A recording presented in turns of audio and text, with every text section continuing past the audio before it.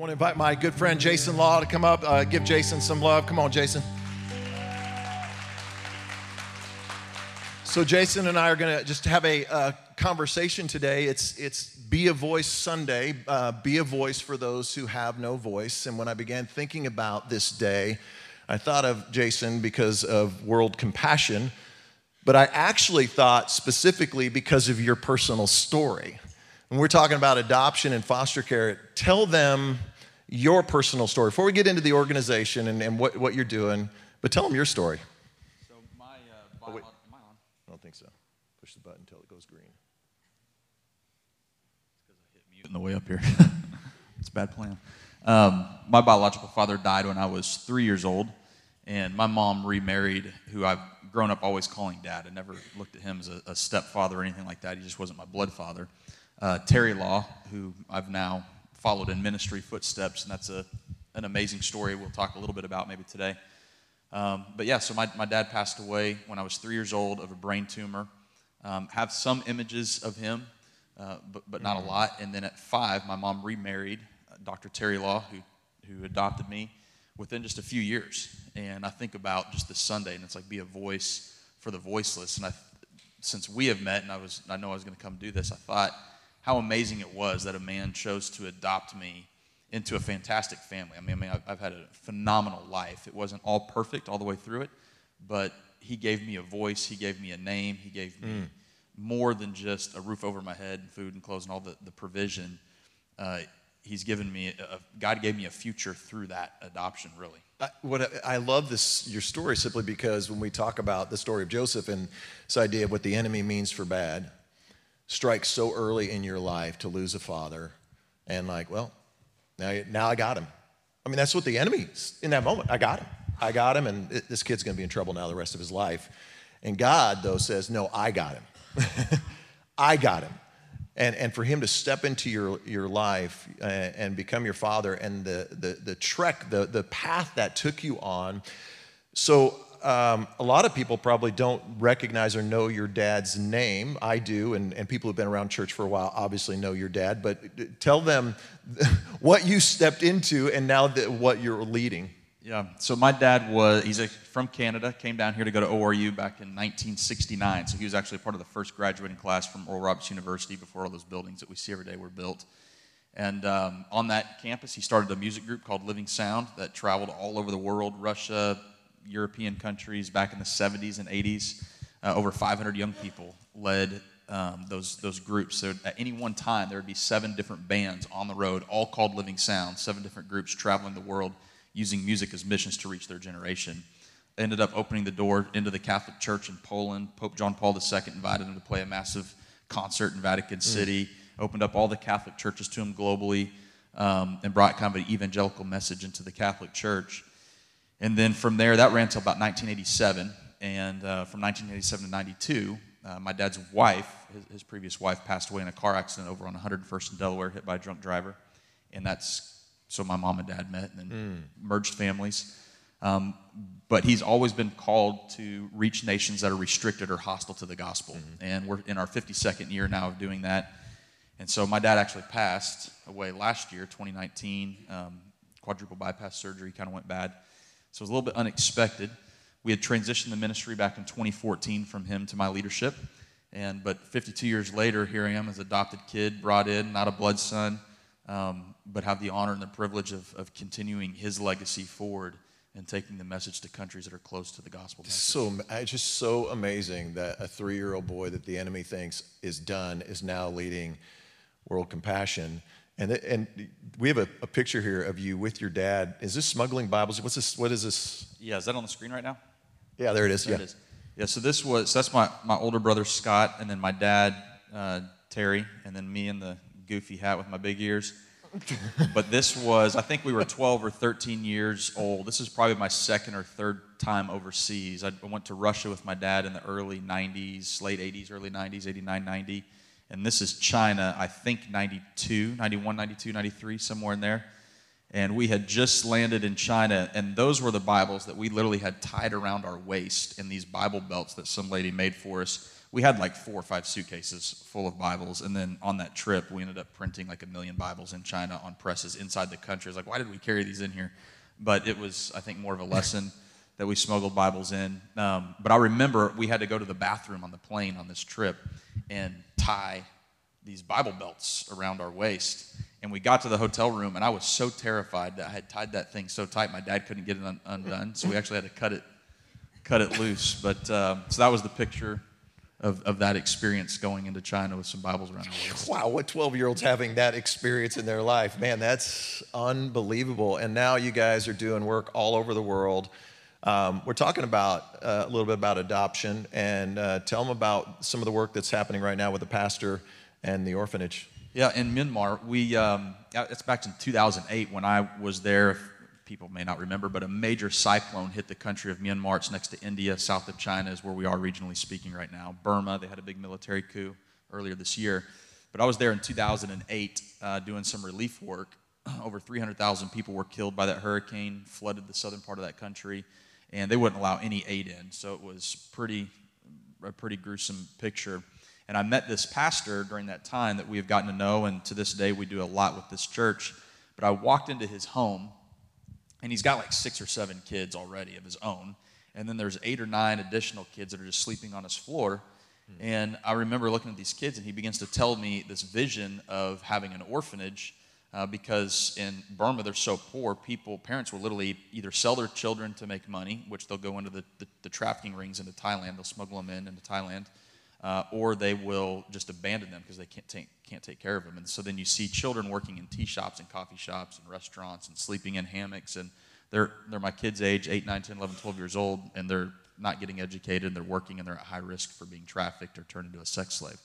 So he's telling me all this, and I'm like, I'm younger at the time, and I'm sitting there thinking, I have enough money strapped to my waist right now. I think I was carrying 20 grand for that trip for projects we could help build an orphanage and fulfill this man's vision. Wow. And so that's really where that was birthed, my pastor drew my attention to a Ritz-Carlton statement. It was in a book by Ritz-Carlton, that if you see it, you own it. And I remember seeing that and thinking, man, I can't walk away from that. Well, and hang on, somebody needs to write that down. If you see it, you own it. Come on, turn to somebody and tell them right now, if you see it, you own it. That is a powerful statement. Yeah. Some really rich guy came up with that, so it wasn't me. But so we saw it, and I came home, and I was like, hey, Dad, here's my experience here, and I think we've got to do something. So he turned me loose, and we raised money and built that building that you guys can see a little bit there in the picture, and now it's home to, I think, 42 children living there. Wow. 42 to 35, somewhere in there. And that's really that pastor, though, too.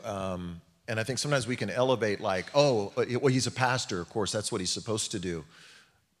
No, that's what we are all supposed to do.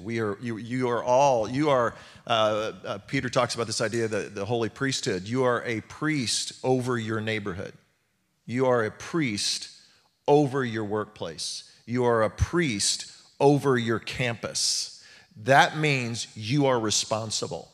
You can step away from that and say, I'm not going to own that. But God put you in that workplace. He put you in that neighborhood. He put you on that campus as a priest and said, if you see it, you own it. I put you here because I need you. And I think about this pastor. So he's just taking kids in off the street. And now how many kids does he have? I think it's 42 that we're sitting in that home right now. We're actually in talks about building another one through that same church because it's getting a little bit too full. Wow. So, man, phenomenal stories come out of there. So that's part of the work you're doing. But then also, when you and I went to lunch, we were talking about I think I can tell one of the big passions for you is the local church. And the local church, us being a voice for the church that does not have a voice. And I think I am so guilty, even though I know of the underground church, even though I know of persecution around the world, I forget. And you guys do extensive work, like you're working in Iran right now. Yeah, in Iran, we actually just this last week, or maybe the week before, we just crossed over 201,000 physical Bibles moved into that country. And physical Bibles are a big deal. I know we've got YouVersion, all these other digital programs that we can use, but not everybody has access to that. But then a lot of people in these restricted countries are still nervous about getting onto some type of technology where their activity can be tracked or it can be shut down. But even more important beyond that, we like the physical Bible because it empowers the local church who interacts with somebody who's either asking questions about Christianity in a predominantly Islamic nation, or they've requested a Bible. So we work with Iranian television ministries. We've got social media avenues where people are engaging with, and then we send somebody from a local house church in Iran to hand them that Bible. It opens the opportunity for them to present the gospel message, invite them to get plugged in and planted into a church. So it's more than just about the Bible. It's about the connection that's being made in the process. But now we can say 201,000 people in Iran have been handed a Bible, have been presented the gospel message, and have been invited to be a part of a local church just because we're doing that. But you guys aren't going into Iran to train those pastors. You were in Turkey? Yeah, right before the pandemic, we did our first leadership conference. So we bring pastors out of Iran, and we work in Iraq too, so we could do this in Iraq or Turkey. On this one, we were in Turkey. There's a picture of it. If they have pictures, you're only going to see the backs of heads of people. I'm not self-promoting myself teaching out at a conference there. They just wouldn't allow us to take pictures of their faces for security reasons. So Okay, stop there for just a second. Why? Like, why can't we? What's the? I mean, if you show their face, what could potentially happen? I think it's important for me to hear that and know what's happening with these leaders. Yeah, well, I mean, there's anything from social persecution, just from their community and society. Neighbors could persecute them. Family members could abandon them. All the stories that we've heard about radical Islamic beliefs are very true. And so there's people in this room. I mean, these people were sharp folks, too, by the way. There's 2 or 3 lawyers in this room that lead house churches. There was doctors, businessmen in there. And women. Half of the Iranian church is led by women in house churches. So it's not like village people. These are very affluent, very intelligent individuals, much smarter than I think I am. When you said village people, all I saw was the police officer and I thought so. Construction worker, and I thought, radio DJ over here. Is that what you? What kind of pastors' conference are you having? Yeah. It's like we're equipping these people to do all kinds of stuff. But even in the midst of this development, the realities of the persecution that they can face are very real. The gentleman who helps lead this network, I mean, he shared stories of him getting beat up. He actually lives in Turkey now. He sought asylum, is in Turkey. But he was arrested and beaten up. I mean, he was stabbed in the eye. He still has sight, an amazing story. But stabbed in the eye, just beaten up by the police because of their beliefs. And so they run a high risk. They're high risk for the work that they're doing and their belief in evangelism. At this conference, one of the amazing stories that will tie into this, we were doing interviews with some of these people. And some of the people in this room actually are the ones that help us coordinate Bible distributions throughout the country. And we were sitting there interviewing one of the ladies, kind of getting feedback from her, and she literally rides in taxi cabs every single day, and that's her mission field. Because she's like, it's safe, I'm in a car, they have those little plexiglass shield things, so she can sit there and she can talk to the cab driver, get to know him, and start sharing the gospel message, and if it gets awkward, she can just get out. So that's a good plan. So she has these Bibles and stuff with her. But we're like, why do you do this? And why do you think some people are, statistically, Iran is one of the fastest growing churches, national churches in the world right now, a little over 5%, 5.5% a year, they say. And it's growing really fast. Why do you think that is? And her response was, because we don't have the freedom to have church like you all do in America and the West. And so every Christian takes it as a personal responsibility to share the gospel. So she goes, or it dies in my country. So I have a personal responsibility to make sure the people that I interact with daily understand the gospel message. I'm not inviting them to a big church service or a big church outreach or event like you guys can. Yeah. I have to do it. Yeah, I think what I love about that is one of the most beautiful things that we have is the freedom of worship.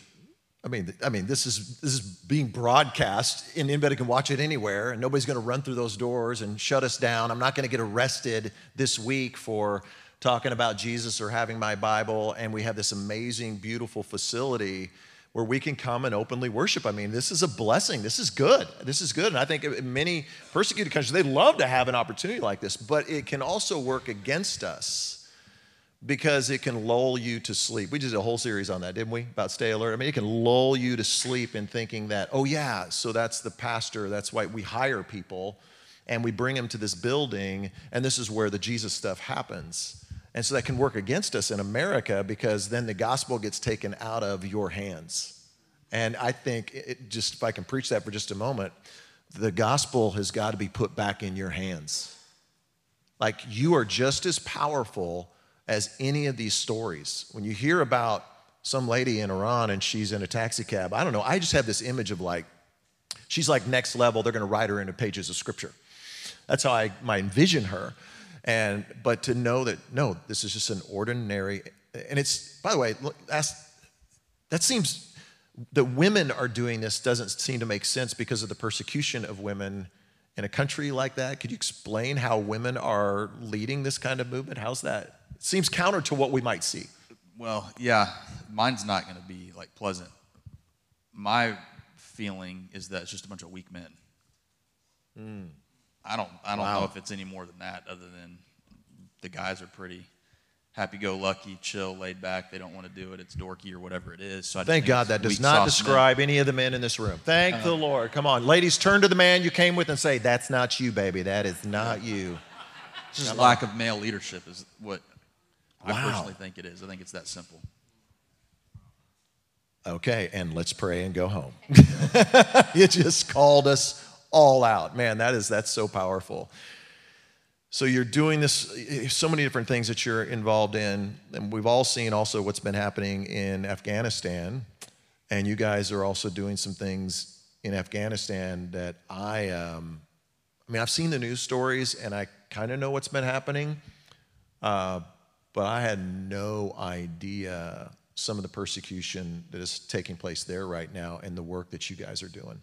Yeah, so we were heavily involved in Afghanistan from, I'm not going to tell you the years because I can't remember the years right now, but it was 12 years, and I think we wound down some of our work there in 2015, 2016, but we educated over 8,000 women and children through computers, English, and literacy. So under old Taliban rule, before we moved in over 20 years ago, women and a lot of children didn't have access to education. So we came in and we're trying to get them caught up. It was the first trip I ever took my wife to. Beth, she's blonde hair. Bad plan to take a blonde hair lady to Afghanistan for your first trip overseas. I bought her a burqa, but she wouldn't wear it. That's rude. But it's in a box somewhere. But she was an education major, that's why. And so it's like, hey, she's going to come in and she's going to help us take these educational programs to the next level. But it was amazing to see just the transformation that went through these people's lives. Some of these people went on to actually work in government roles in Afghanistan, the government that was just thrown over a couple weeks ago. Yeah. But because they learned English and we taught them to use a computer and actually read and write better in their own language, it equipped them to kind of all of a sudden climb the ranks in society very quickly. So a lot of them went in and were working in government.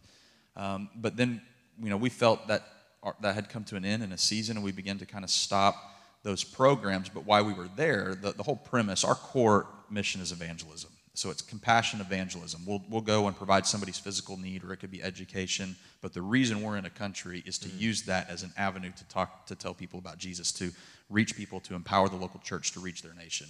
And so House Church Network was started over the years of doing that. And there's about 380 people, I think, that are connected to that House Church Network today. And so when the news broke about Afghanistan, we had some of our former employees. We were a registered NGO with the Afghan government. So we had vehicles there. We had 40 staff members. We had an office there. We were papered. We could function like a legitimate organization. An NGO is a non-government organization. And so we are a U.S. and a Christian NGO. That's a bad situation right now under the current Taliban takeover. Right. So some of our former staff, there's about 40 of them, begin to send their paperwork in, say, hey, we got to get out of here. This is turning south quick. And this is before the official withdrawal that we had at the U.S. a couple weeks ago. And I was like, okay. So I told some guys in our office, we don't endorse anybody. I'm not taking responsibility for anybody. We can do employment verification forms, though. And so that was kind of the stance we were taking. And some of the people would start telling me, hey, this situation's going south. I'm like, okay. And then it erupted. And it was like, this is bad. And at first, I didn't want to get involved. I was like, man, we're busy, and we got a lot of momentum in Iran. We got things going on in China, and Cuba and Iraq. We got a lot of new projects in Iraq that we were looking at. And I was like, we don't think we have the capacity to really jump into this. And so I was about a week late. But then I started thinking, I was like, man, these families are reaching out to us and they're asking for our help. They're sending in this paperwork. They worked for us. They gave 12 years of their lives helping us fulfill this mission, helping to train these women and these children in these educational programs. And what we're hearing is Taliban could target people that worked really closely with the U.S. agencies, and then Christian on top of that. So I was like, and it's all papered. It's all there. They're not going to hide that. And about that time, I feel like God dropped in the story of the Good Samaritan. And it was one of those moments where my assistant had just resigned after 16 years. She's awesome, and I'm excited for her. It's a good situation. But it was kind of overwhelming to handle all this stuff. And God just spoke to my heart, and it was, you can be a priest or a Levite, or you can stop and be inconvenienced right now. And I just felt challenged with, are you available? Wow. Are you and the staff available to stop everything that you think is important, that you think you're doing for me, and can you help? Man, what I love about that is that's something we pray, and we'll pray at the end today, our sending prayer. God, I'm available and I'm willing. But then busy, that word busy, and everybody, we're all busy. But that story messed you up. And you've heard that story since you were a little boy. Like how many but God drops that story on you.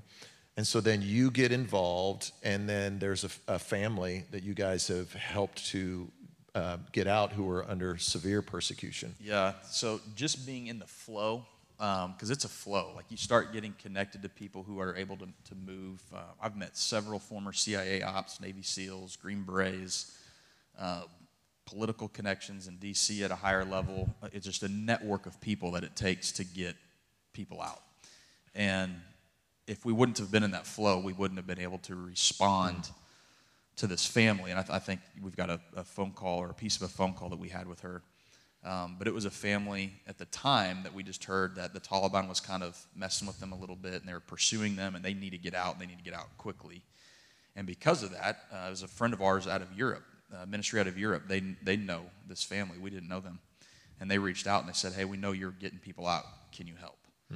And we were able to help. And it wasn't until after the fact that we realized how bad the situation really was. Well, and tell them what the Taliban did. We actually have some pictures of the family, of the husband and wife, and what the Taliban did. So this is, we call her Nalia. That's not her real name. So she went to the airport in Kabul the day that the news broke, and we all saw the images of people, grabbing onto the airplane. Her and her family are standing outside of the airport. They ended up living out there for 11 days. The bomb went off. She tells her experience of just when that bomb went off. They were close enough to where it rattled them, it threw them down, but it didn't kill them, didn't hurt them too badly. So they stayed out there. They were trying to get in, and Taliban would go around and just start kind of messing with people, prodding, poking, why are you trying to leave? And she tells their whole experience with that. But in that conversation with the Taliban at the airport, they begin to get enraged with her and her husband. And you can see the images, but they beat him pretty severely. Were beating her oldest son, or her younger brother, and her husband with their guns, like the butt of their guns, not shooting them, but literally using them as weapons, smashed in their face, their heads. And so they went back to their house, that night. The Taliban ended up coming to their home later that night and was wanting their car. And their whole reasoning is she had worked for a Canadian NGO teaching women's rights, so teaching against arranged marriages, teaching against selling young girls into marriages, teaching against girls at young ages being married. And so that's anti-Taliban philosophy and Afghan culture. So they did not like what she was doing, and apparently had been following her for a number of years. I didn't know that at the time. So I was curious why they were dogging her so much. So they showed up at their house, said, we want your car, we want your keys. And they're like, no, like what? Why? And they're like, no, this car was earned from money from a woman, so you guys can't have it. It's against our values now. So they were afraid for their lives. They'd just gotten beat up by them. They turned the car over. They end up fleeing that night, stayed in a hotel for 9 days. They run out of money. They've got some biscuits and some water, and they're literally in the mountains hiding out. And then the Taliban sends them. There's a picture of them hiding in the mountains. Yeah, when you say the mountains, I think this is one I had to be reminded, not like the Rocky Mountains, where you're like, oh yeah, a lot of places to hide. No, like David running from Saul. mountains. Yeah. A cave. So that's a picture of them in that moment. This is And just it's a couple weeks blurry, ago. by the way. The reason it's blurry is to protect their identity. Yeah. So that she gets a text message on her phone. So apparently, within a day or so of being there, they still got battery power. And it was a threatening message to them. We know where you live, da-da-da, we're coming for you, that type of thing. And I think we have that somewhere on our website where people can read it. And this is about the time where we got the call. And so we were able to coordinate with a group of former Green Berets and SEALs. And within 48 hours, they went in and got them out and pulled them into a neighboring country.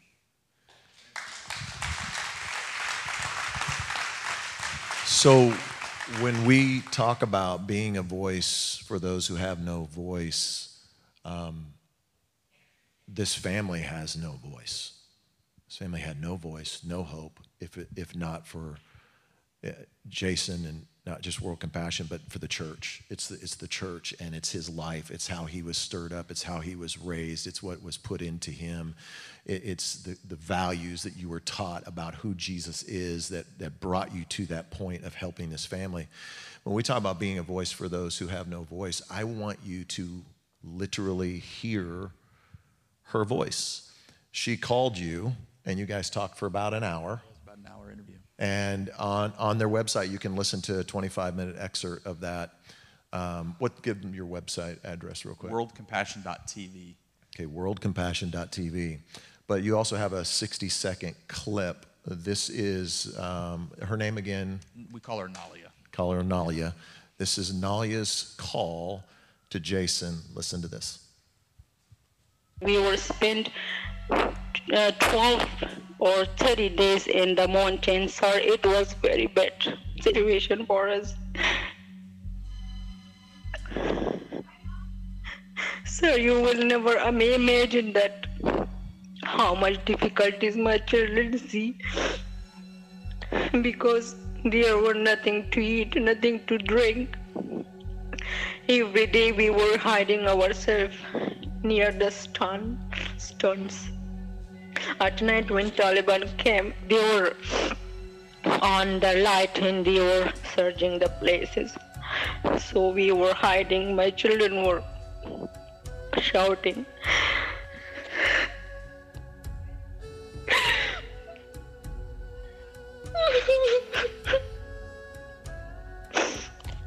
Sorry, sir. I'm sorry. So this is who we are as the local church. We have this amazing opportunity to be a voice for those who have no voice. Like, we are so blessed. Like, look at where we live. Look at the means that you have in your life. I don't care how little means you have. You look at what you've been blessed with. And maybe God is stirring in you foster care or adoption, or maybe it's what Jason's doing through World Compassion. I want to challenge you as a church.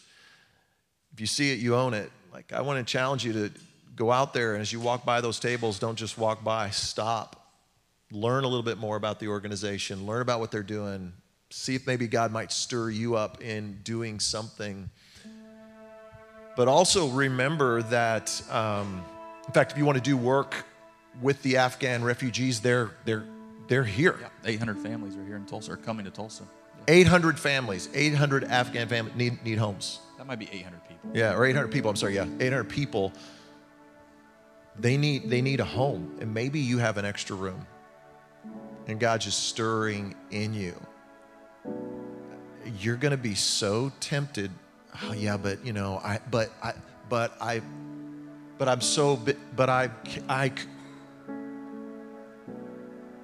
and you got to say, who am I going to be in that story? Am I willing to be inconvenienced for the gospel? Am I willing to sacrifice something so someone else can receive the comfort and the compassion and the kindness and the mercy and the grace of a Father who loves them? That's my challenge for you today, is just find a place. It might be your neighbor, it might be your workplace. I don't know where it's going to be, but God's going to prompt you. And I want us to pray together. If you just bow your heads for a moment, I want to pray for Jason and Beth and their kids and their organization. Father, thank you. In the first we start by, I just thank you for Jason. He's just a really humble guy. I know he takes no credit for any of this. I know he gives all the glory to you, but you have to have a willing vessel. You have to have somebody that says yes. And what I thank you about him and his family is they are a model for us. They're an example for us. They stir passions within us. So I thank you that he's stepped out. I thank you for his legacy, for his dad and his mom and what he has stepped into. We pray for the work that's moving forward in the shadows. So much of what we haven't heard today. We thank you that your Spirit is moving and working. And now, God, I pray for our people as we sit here today. We have a great responsibility. We cannot walk away from this, God. We know that. We cannot walk away from this. But we got to walk into it.